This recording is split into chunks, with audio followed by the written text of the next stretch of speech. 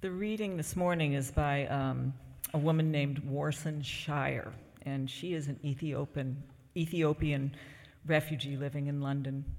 It's called Home. No one leaves home unless home is the mouth of a shark. You only run for the border when you see the whole city running as well. Your neighbors running faster than you, the boy you went to school with who kissed you dizzy behind the old tin factory is holding a gun bigger than his body. You only leave home when home won't let you stay. No one would leave home unless home chased you, fire under feet, hot blood in your belly. It's not something you ever thought about doing, and so when you did, you carried the anthem under your breath, waiting until the airport toilet to tear up the passport and swallow each mouthful of paper, making it clear that you would not be going back. You have to understand, no one puts their children in a boat unless the water is safer than the land. Who would choose to spend days and nights in the stomach of a truck unless the miles traveled meant something more than journey? You only leave home when home won't let you stay.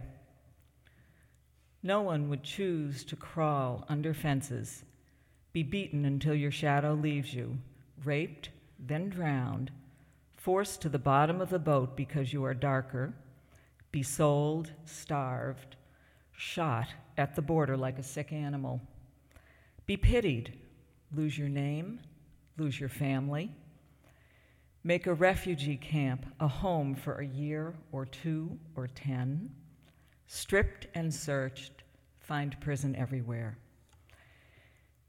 And if you survive, you are greeted on the other side with, "Go home, blacks, refugees, dirty immigrants, asylum seekers, sucking our country drive milk, dark, with their hands out, smell strange, savage. Look what they've done to their own countries. What will they do to ours?" The dirty looks in the street, softer than a limb torn off. The indignity of everyday life, more tender than 14 men who look like your father between your legs. Insults easier to swallow than rubble, than your child's body in pieces. For now, forget about pride. Your survival is more important. I want to go home, but home is the mouth of a shark. Home is the barrel of the gun. And no one would leave home unless home tells you to leave what you could not leave behind, even if it was human. No one leaves home until home is a damp voice in your ear saying, "Leave, run now."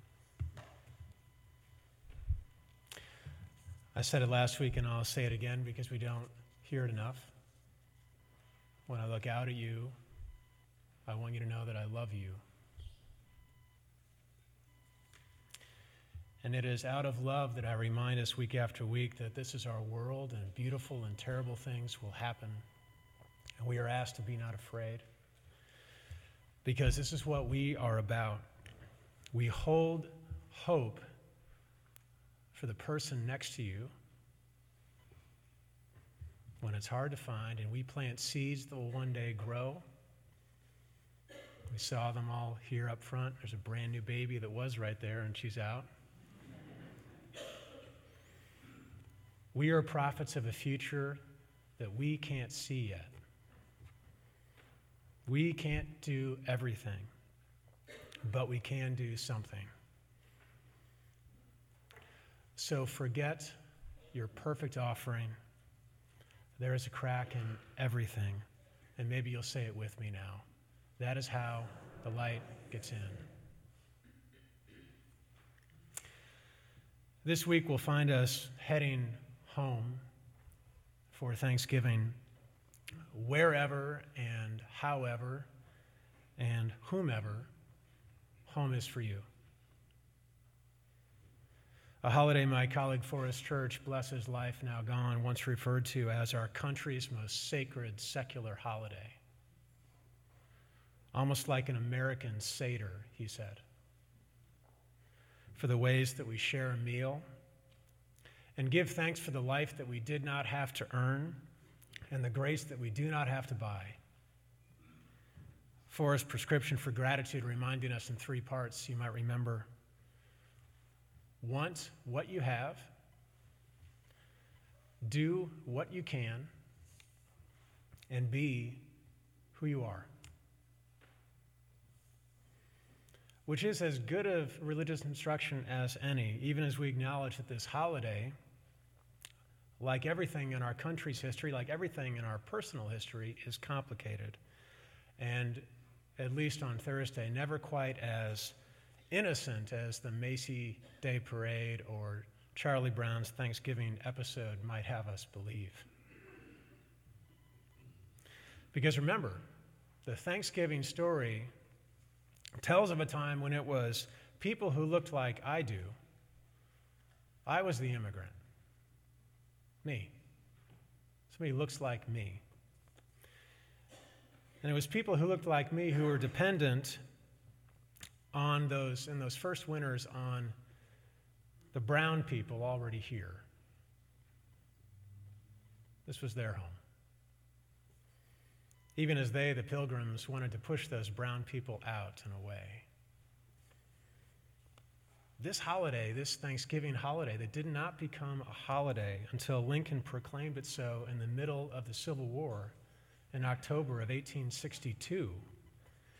Looking, he said, to bring together a divided nation, and I'm quoting now. These are his words. Listen. To offer tender care for all those who have become widows, orphans, mourners, or sufferers in the lamentable civil strife in which we are unavoidably engaged, and to fervently implore the intercession of the Almighty Hand, he said, to heal our wounds of a nation and to restore it, as soon as may be consistent with the divine purposes, to the full enjoyment of peace and harmony and tranquility and union, he said. I declare the 4th Thursday in November to be Thanksgiving. It kind of feels like he's writing them for now, doesn't it? Which is why I felt so drawn to them. And drawn also to the words there at the base of the Statue of Liberty. Who has been there to see them? Just raise your hand. That preach, they preach a universalist message. I put them for us at the top of the order of service, and I wonder if you would read them with me.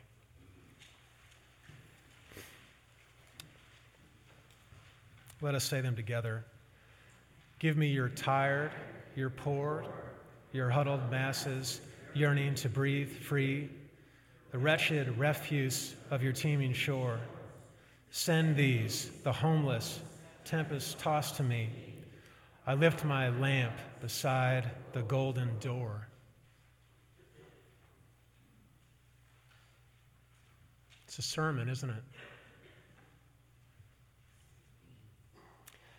I was so drawn to these words, Lincoln's and Liberty's, because whereas once they might have seemed, like a simple historical message worthy of a Sunday night, church is over PBS episode, or a Doris Kearns Goodwin book on my nightstand, now in these times they seem so prescient, so necessary, don't they? As we wend our way home this week, wherever and whomever and however home is for you, in a country that over these last weeks and months, and especially over these last few days, has revealed to you and to me just how wounded we actually are. On our arm, we are cut open with class resentments. We are cut open between folks who live in the country and folks who live in the city. We are cut open with unabashed racism. We are cut open with economic disparity. We are cut open with scapegoating the immigrant leaving home to find a home. We are cut open with women and girls talked about as objects to grab. We are cut open. So cut up we are. In the scab The scab has been ripped off. The sores, they've been broken open. And now we see, my friends, we see how fully, with our own eyes, how fully wounded we are. We see it. Heather reminded me this week of a word etymology I did not know. Can you believe it? The word apocalypse from the Greek means to uncover. It means to reveal. Which is to say that regardless of who you voted for, we are living in apocalyptic times. Uncovered times, I mean. Wounds revealed times. Cuts uncovered times. Sores broken open times. And as we find our way home this week, wherever and however and whomever home is for you, and we give grace for this life that we did not have to earn, but that we do have to live as though our lives are worth dying for, which is something else that Forrest told us.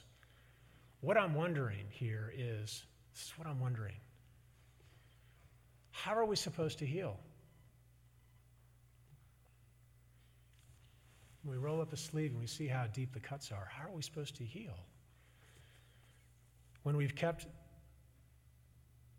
the wounds hidden for so long, how are we supposed to heal?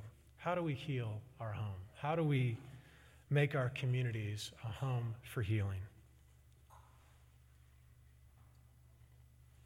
Now, I think it was Wednesday this week, after a long day of ministry that I feel so privileged to share with you. Because remember my job description. My job description is not about being a superhero of holy availability.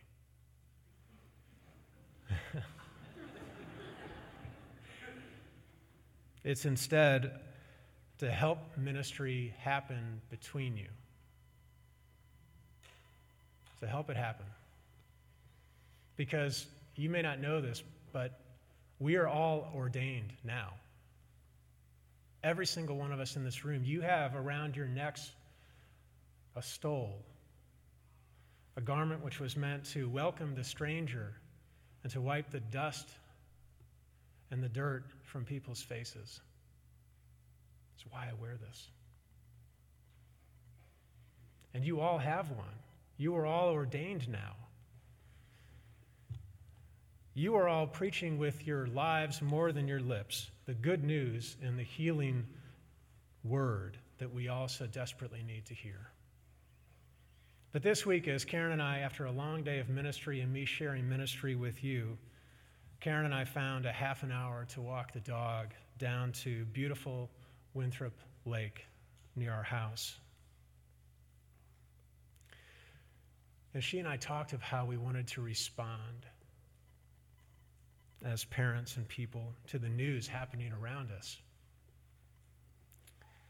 We talked about the letters that many of you know were received on the doorstep of a Natick home. I think it was last Sunday night or Monday.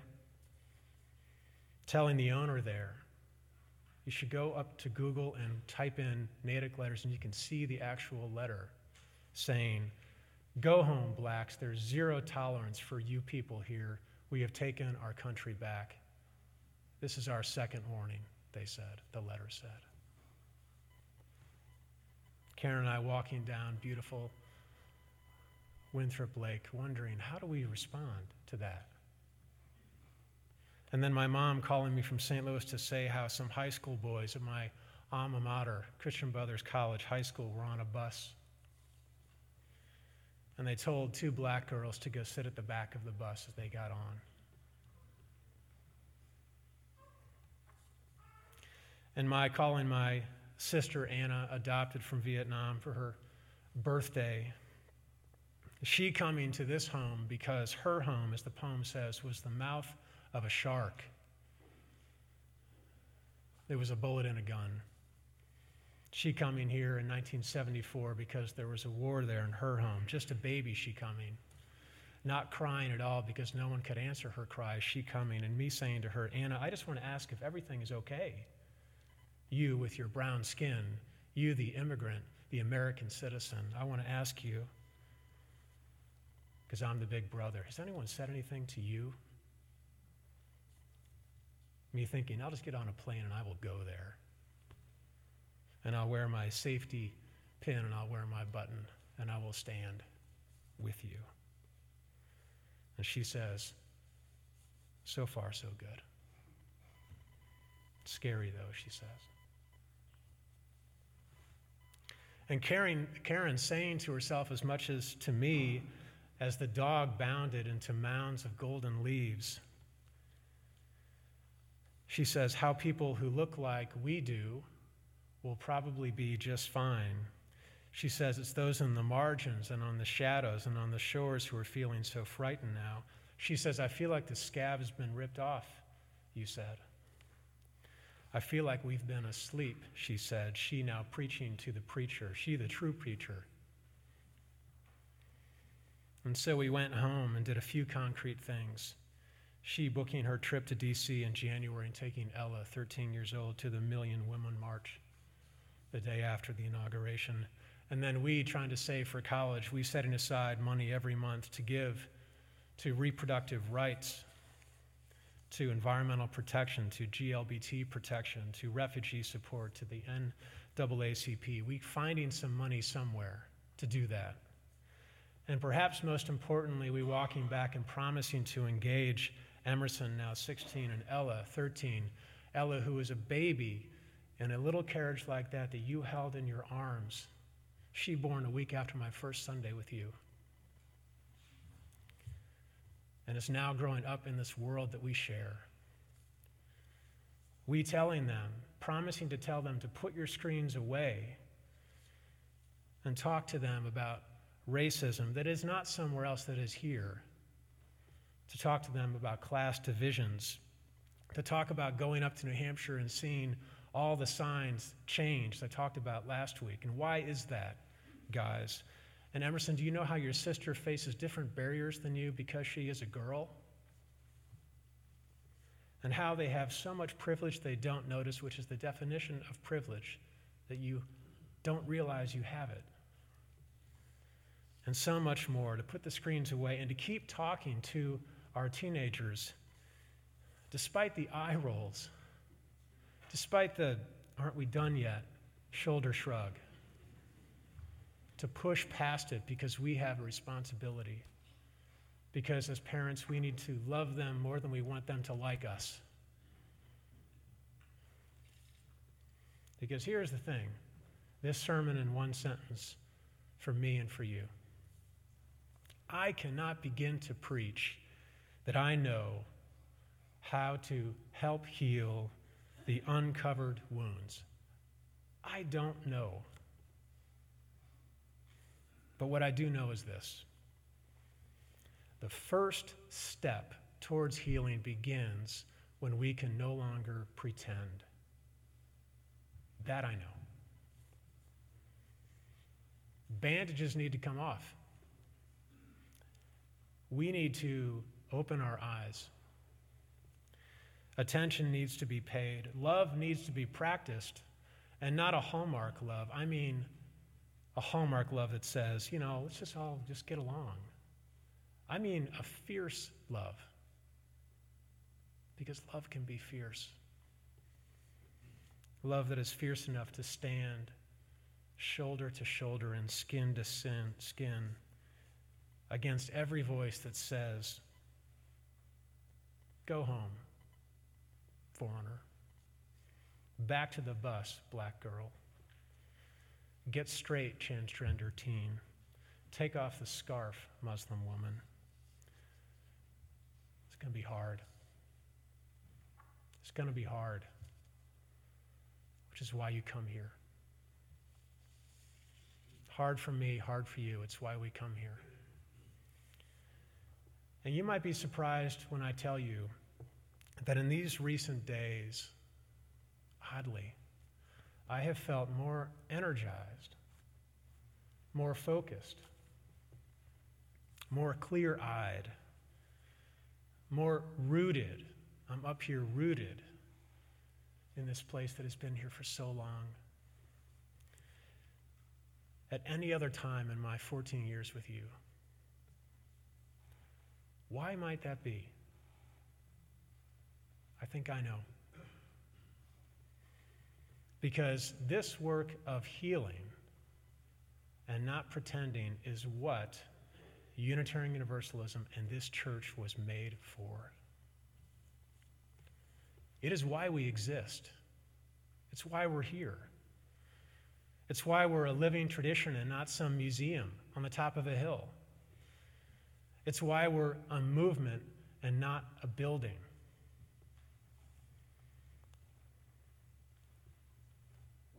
Will you help me? Our work is to bind up the brokenhearted. Will you help me? And our work is to welcome the tired and the poor, the huddled masses, the teeming masses, and the hurting. Will you help me? Yes. Our work is to lift our lamps beside our doors and keep the lights on, to make sure this community is strong for the people who need it to be, which is you and which is me. Will you help me? Yes.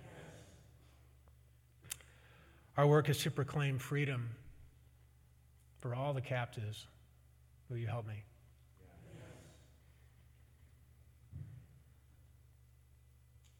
Our work is to comfort those who mourn. Will you help me? Yes. Our work is to build a home for attention, for not pretending, for strength, for resilience, to build a home for healing. Will you help me? Yes.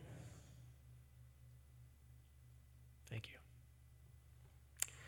Because however we feel, life calls us on.